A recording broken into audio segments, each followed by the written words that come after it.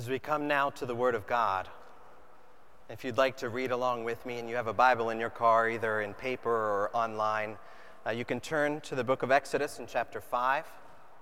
If you're reading in your bulletin, there's just an excerpt of the final verses of the text. So if you're confused as I read, that's what's happening there. But we'll be here in Exodus chapter 5. We'll take this morning this entire chapter, and I think you'll see why here in a moment, as it's one whole scene. But before we read, would you please pray with me? Our great God, you tell us in your word that the secret things belong to the Lord our God, but the things that are revealed belong to us and our children, so that we may do all the words of your law. Lord, would you help us now to see what is revealed here? Would you open our hearts and minds to see this morning by your Spirit? Help us to see you, that we would be encouraged and be humbled before you. And we ask your help in Jesus' name. Amen. This is the book of Exodus in chapter 5. We'll begin here in reading in verse 1 and read through the end of the chapter. Exodus chapter 5, verse 1. Afterward, Moses and Aaron went and said to Pharaoh, "Thus says the Lord, the God of Israel, let my people go, that they may hold a feast to me in the wilderness." But Pharaoh said, "Who's the Lord, that I should obey his voice and let Israel go? I don't know the Lord, and moreover, I will not let Israel go." Then they said, "The God of the Hebrews has met with us. Please let us go a 3 days' journey into the wilderness, that we may sacrifice to the Lord our God, lest he fall upon us with pestilence or with the sword." But the king of Egypt said to them, "Moses and Aaron, why do you take the people away from their work? Get back to your burdens." And Pharaoh said, "Behold, the people of the land are now many, and you make them rest from their burdens?" The same day Pharaoh commanded the taskmasters of the people and their foremen, "You shall no longer give the people straw to make bricks, as in the past. Let them go and gather straw for themselves. But the number of bricks that they made in the past you shall impose upon them, and you shall by no means reduce it, for they are idle." Therefore they cry, "Let's go and offer sacrifice to our God. Let heavier work be laid on the men, that they may labor at it and pay no regard to lying words." So the taskmasters and the foremen of the people went out and said to the people, "Thus says Pharaoh, I will not give you straw. Go get your straw yourselves wherever you can find it, but your work will not be reduced in the least." So the people were scattered throughout all the land of Egypt to gather stubble for straw. The taskmasters were urgent, saying, "Complete your work, your daily task each day, as when there was straw." And the foremen of the people of Israel, whom Pharaoh's taskmasters had set over them, were beaten and were asked, "Why have you not done all your task of making bricks today and yesterday, as in the past?" Then the foreman of the people of Israel came and cried to Pharaoh, "Why do you treat your servants like this? No straw is given to your servants, and yet they say to us, 'Make bricks.' Behold, your people are beaten, but the fault's in your own people." But he said, "You are idle. You are idle. That is why you say, 'Let us go and sacrifice to the Lord.' Now go now and work. No straw will be given you, but you must still deliver the same number of bricks." The foremen of the people of Israel saw that they were in trouble when they said, "You shall by no means reduce your number of bricks and your daily task each day."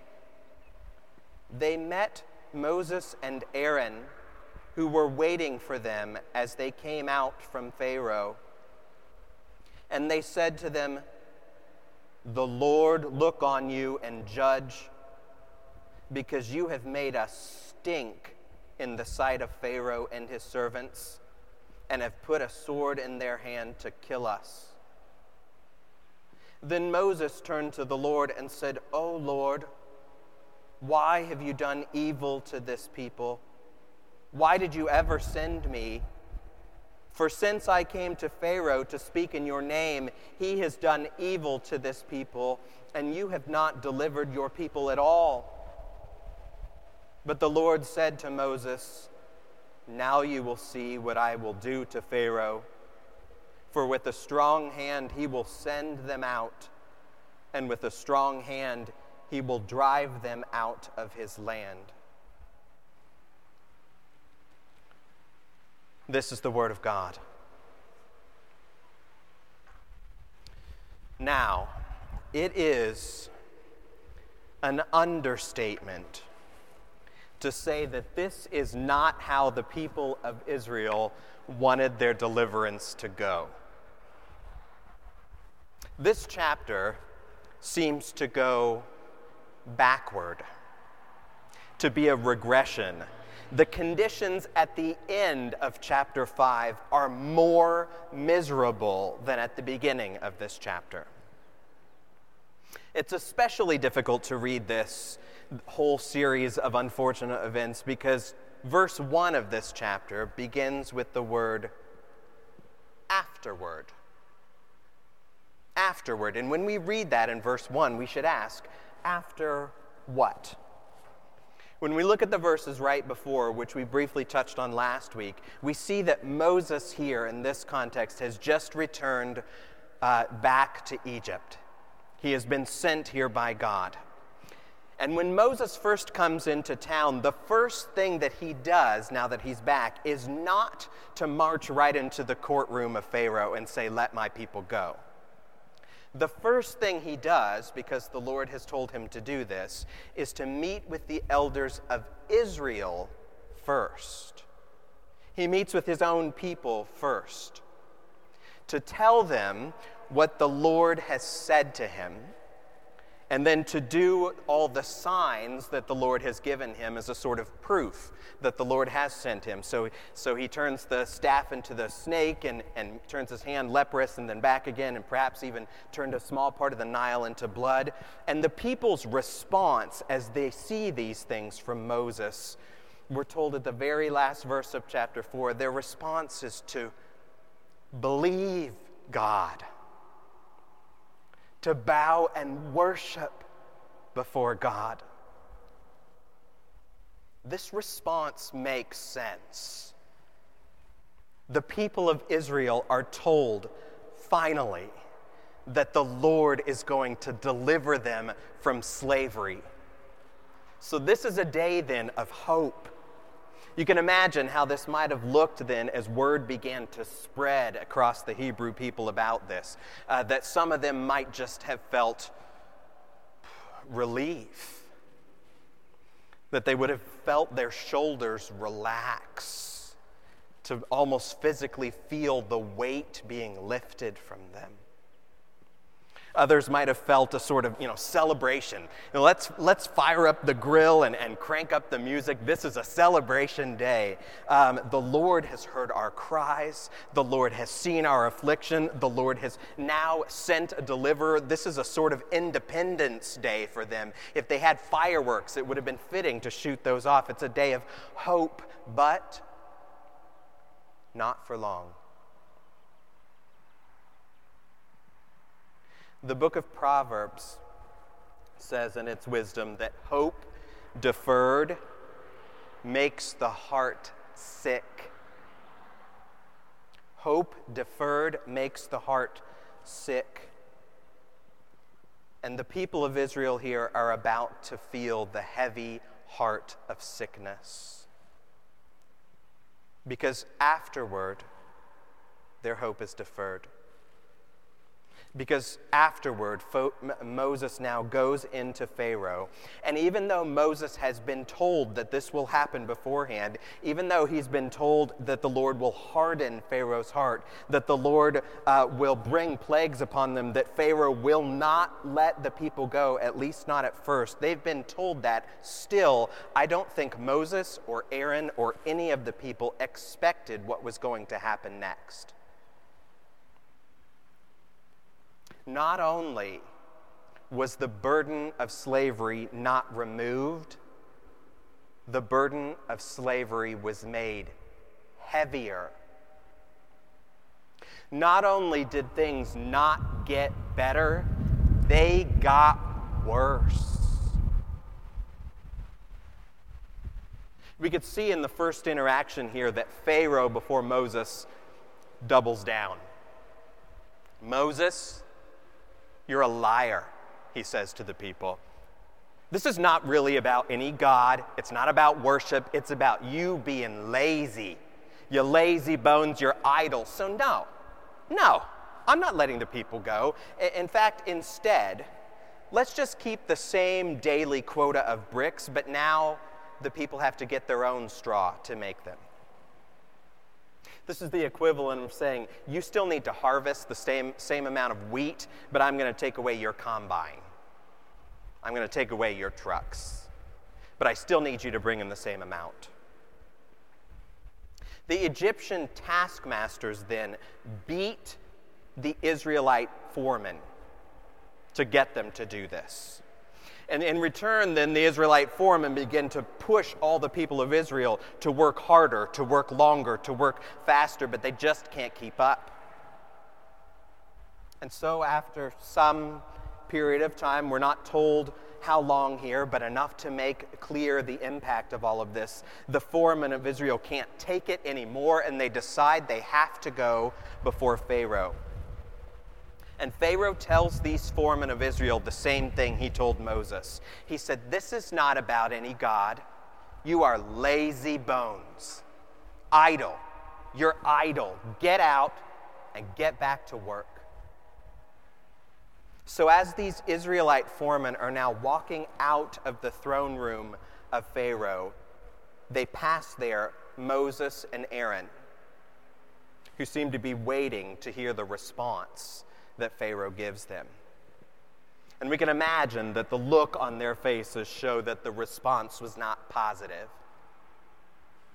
But we hear what they say then to Moses as they turn on him. They say, "May the Lord judge you. It's because of you that we're now a stench in the eyes of Pharaoh.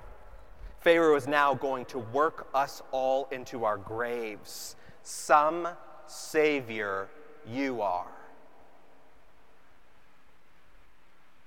Hope is gone. Hope is gone by the end of this chapter. So now, what are we to make of this? This deliverer from God, Moses, in a sense, has just made things worse. What are we to do with that? In the rest of our time, I want to unpack here 3 observations that we can make here about these heavier burdens. 3 observations about these burdens that I think will benefit us here.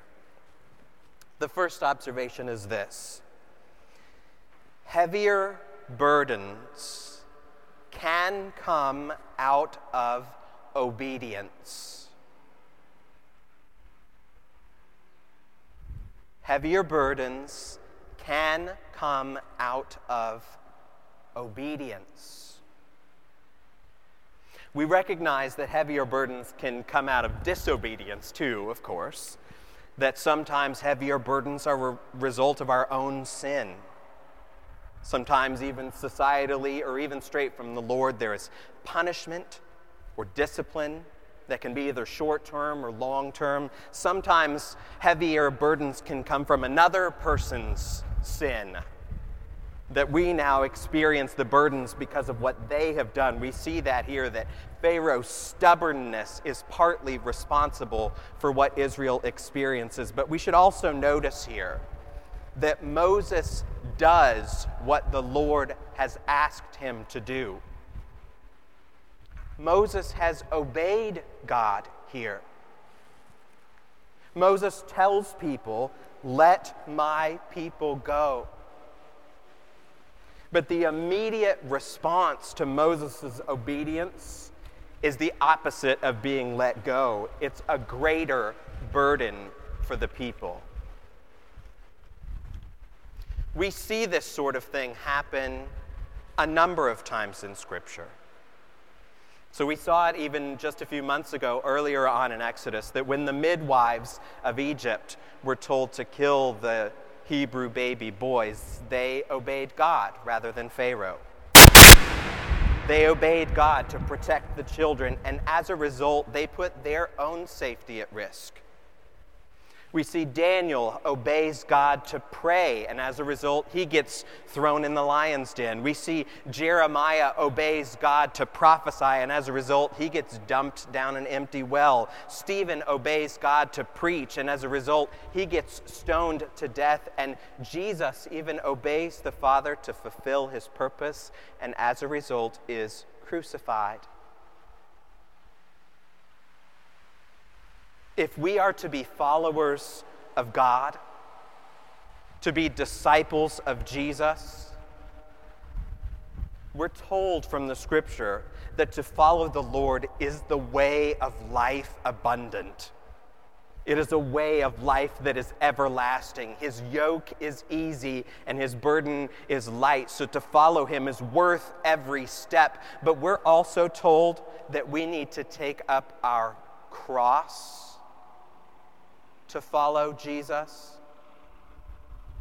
That if we're to obey him, it will sometimes hurt, even as a direct result of that obedience. That when we obey God, still sometimes we may be lied about or slandered.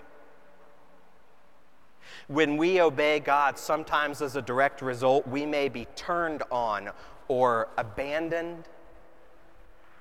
Or sometimes, as a result of our obedience, there may even be some physical burdens put upon us, even bricks without straw. So listen, when burdens come to you, do not be too quick to assume that something has gone wrong. When burdens come to you as a Christian, do not be too quick to assume that you must have done something wrong to make God mad at you. Heavier burdens can and often do come from our obedience. I hope that's an encouragement to you. This second one is now more of a caution to you. The second observation we can make here, the first is that heavier burdens can result from obedience. The second is now this: heavier burdens can sink into blame. Heavier burdens can sink into blame. When we are faced with struggle, especially when the reality does not match our own expectations of how things ought to have gone, we tend to want to pinpoint the reason for our pain. And there can be some good in that, but there can also be a temptation to find a scapegoat of whose fault it all is. To start a bunch of accusations and finger-pointing. We need to be aware then, beware of the sinkhole of blame. We see here that in the presence of Pharaoh, the foremen begin to blame. They say, no, the fault really is your own people. It's their fault. They are the ones that haven't given us straw. Pharaoh then says, my people? No. It's your fault. You're lazy. It's your fault. So then the foremen shift their blame to Moses. Moses, it's your fault. You're the one that put the sword in their hand. May God judge you for all of this. And then Moses, who is now left here at the end with nowhere to point the finger but upward, then accuses God. God, this is your fault. God, you have done evil here. Why did you even bring me here? You have not delivered your people at all. This is your fault. Have you been there? Have you been here before? That perhaps in a place where you might be hurting or frustrated or just burdened, that you end up jabbing the finger of blame at someone, anyone, even at God?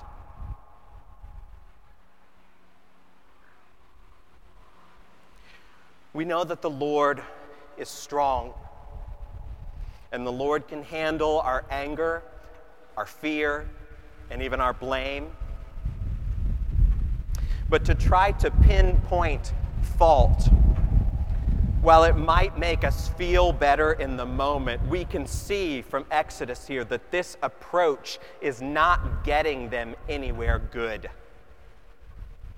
To try to find the source of blame might even be a serious entry into sin that will end up hurting us in the end. Blame does not actually relieve our burdens even one brick. In fact, blame is likely just sinking us lower and lower under our burdens, because now these burdens are not only on our backs and upon our bodies, they're upon our minds and our hearts. If you try to take the burden off your shoulders, but instead end up putting that burden upon your spirit, you are not better off. So beware of the temptation that we see here. Heavier burdens can lead to blame. That's the second.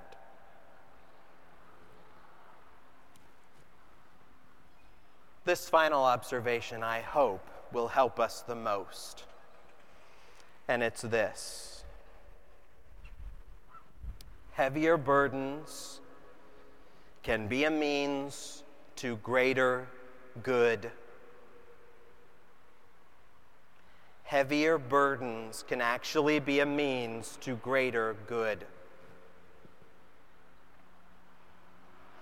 If we look at the Lord's response to all that happens in chapter 5, we see him then begin to speak in chapter 6. We'll pick up the bulk of this next week, but we read just the first verse of the next chapter, and you see at the beginning of his response, his actual very first word of response is this. The Lord says, Now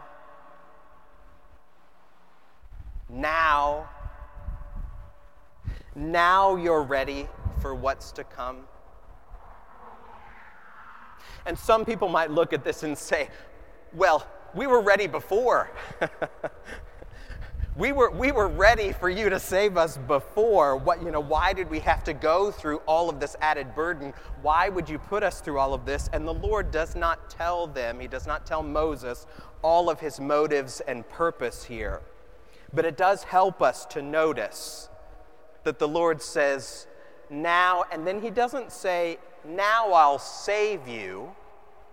even though he will save them soon. He says, "Now you shall see me. Now you'll see what I do." More than your need to be rescued, you need to see me. You need to see your God. These heavier burdens then are a means to that end. There is a greater good to be had here that is worth the pain of it. We see Paul talk about a very similar thing in 2 Corinthians as he shares his own experience. 2 Corinthians chapter 1. He says this, 2 Corinthians chapter 1, verse 8. Paul writes this, "We don't want you to be unaware, brothers, of the affliction we experienced in Asia.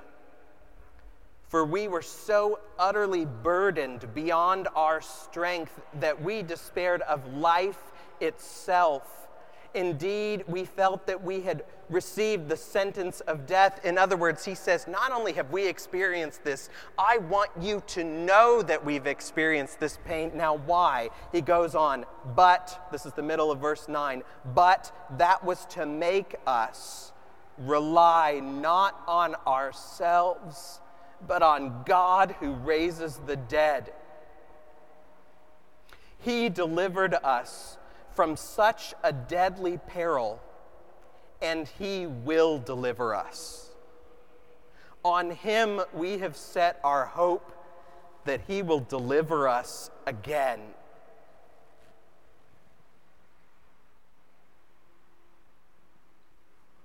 The Lord here in Paul is creating a new kind of hope.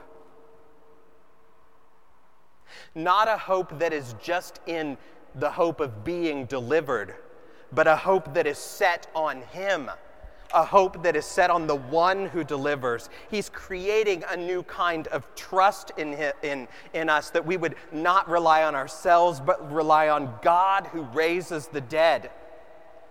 And to do that, he might even bring us to the point of death, but he will raise us up with a new trust in him.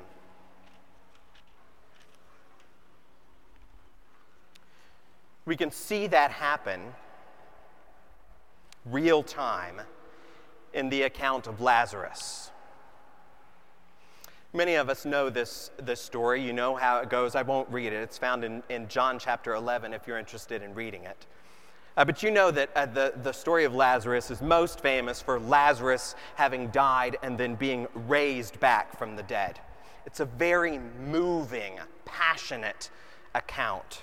And it's most moving especially because before Jesus raises Lazarus from the dead, Jesus weeps, sobs with the sisters of Lazarus at the loss of their brother and the loss of his friend.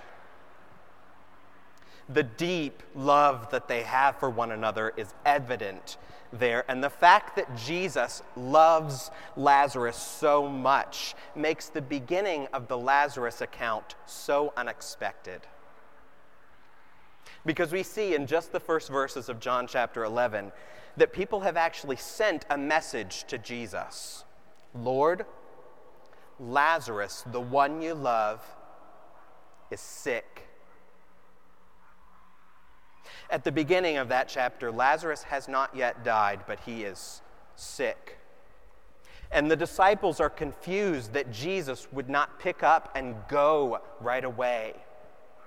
In fact, Jesus stays where he is 2 extra days on purpose. And this is not just because he's busy. It's not because he's distracted or doesn't care. It is because he is willing, even waiting, to let Lazarus, the one he loves, die. And Jesus gives his disciples 2 reasons why he does this. why he willingly submits himself and others to these burdens. He says, this is for the glory of God, that the Son of Man will be glorified. So it's for the glory of God, but then he also says later, this is so that you will believe. Did you get those two? The reason why he does it is for the glory of God and for the belief in Jesus. These are greater goods, worth even the price of death. They are worth all the ache, all the sorrow, all the heavier burdens, so that you will believe that Jesus is the resurrection and the life. And it might take bricks without straw, or the very tomb itself to see it, but he will bring us to see it.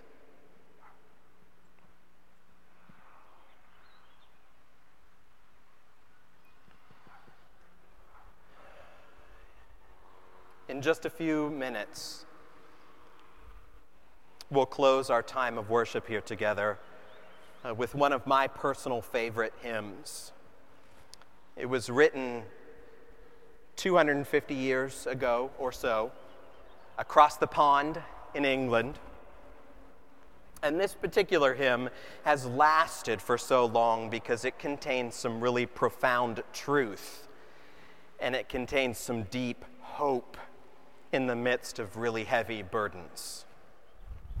And before we look at this hymn together, it will help us to understand what's underneath it when we meet the man behind the hymn. God Moves in a Mysterious Way is the name of the hymn. It was written by a man named William Cowper. William Cowper died of dropsy, which I had to look up what that was. It's an older form of what's now called edema, which I also had to look up what that was, but it doesn't matter. He died at almost age 70. But the point is that William Cowper wanted to die much earlier than that. On the outside, William Cowper looked like a typical English gentleman. You know, he wore the buttoned overcoats and the fluffy collared shirts of the time. He wore the powdered wigs even. But on the inside, William Cowper struggled with severe depressions. He battled some really intense mental health issues. And in his earlier years, in his early 30s, as a young adult, he tried to take his own life. He tried multiple times, and he tried using multiple means, but he was unsuccessful in it and still plagued. Until eventually he was soon checked in as a patient in St. Albans Insane Asylum. And it was there in the insane asylum that William Cowper met God. It might be more fitting to say that God met William Cowper there. He writes about this experience in a section of his memoir. He writes these words. He says, "Having found a Bible on the bench in the garden, I opened upon the 11th of St. John, where Lazarus is raised from the dead. And I saw there so much benevolence, mercy, goodness, and sympathy with miserable men in our Savior's conduct that I almost shed tears upon the relation, little realizing that it was an exact type of the mercy which Jesus was on the point of extending toward myself.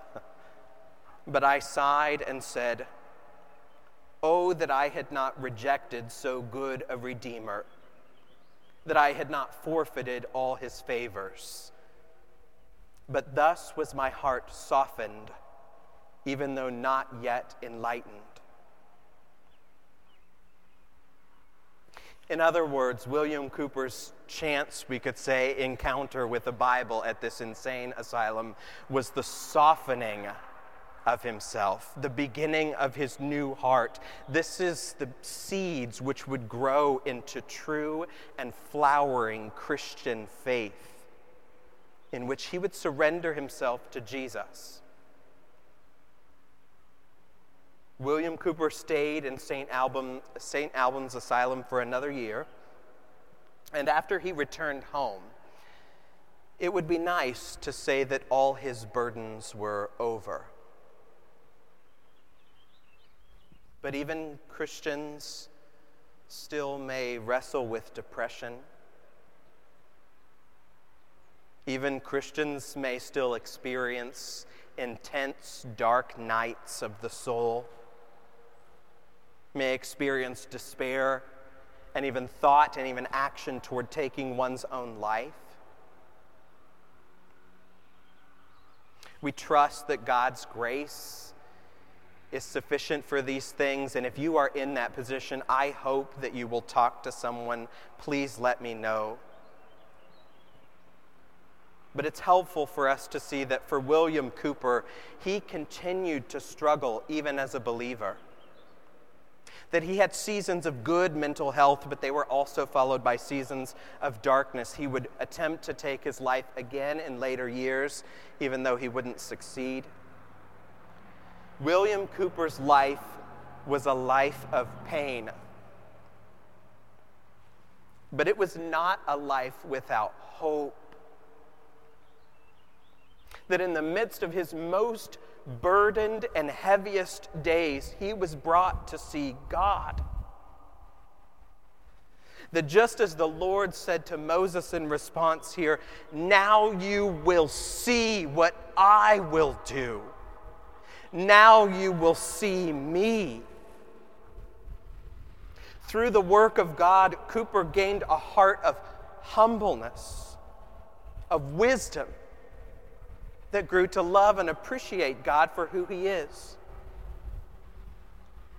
It was out of this experience that he came to write this hymn, "God Moves in a Mysterious Way."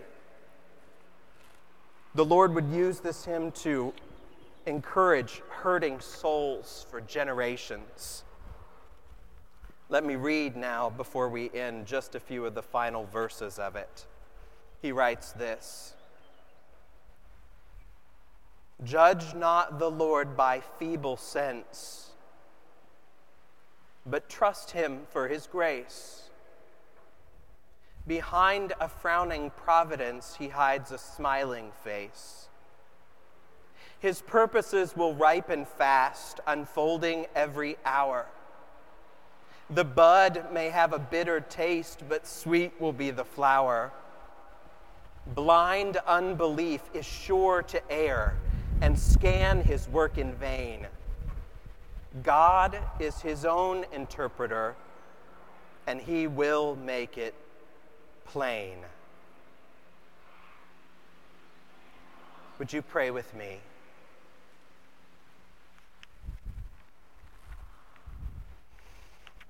Oh, Lord, would you produce in our hearts a greater glory for you and a greater belief in Jesus? Lord, whatever we face, even in the midst of heavy burdens or heavier burdens, Lord, would you help us to trust you? Bring us to obey you and not to blame, but to see the wisdom of your goodness toward us. We know that you are a good and wise God. Thank you for being our God, and we give you praise in Jesus' name. Amen.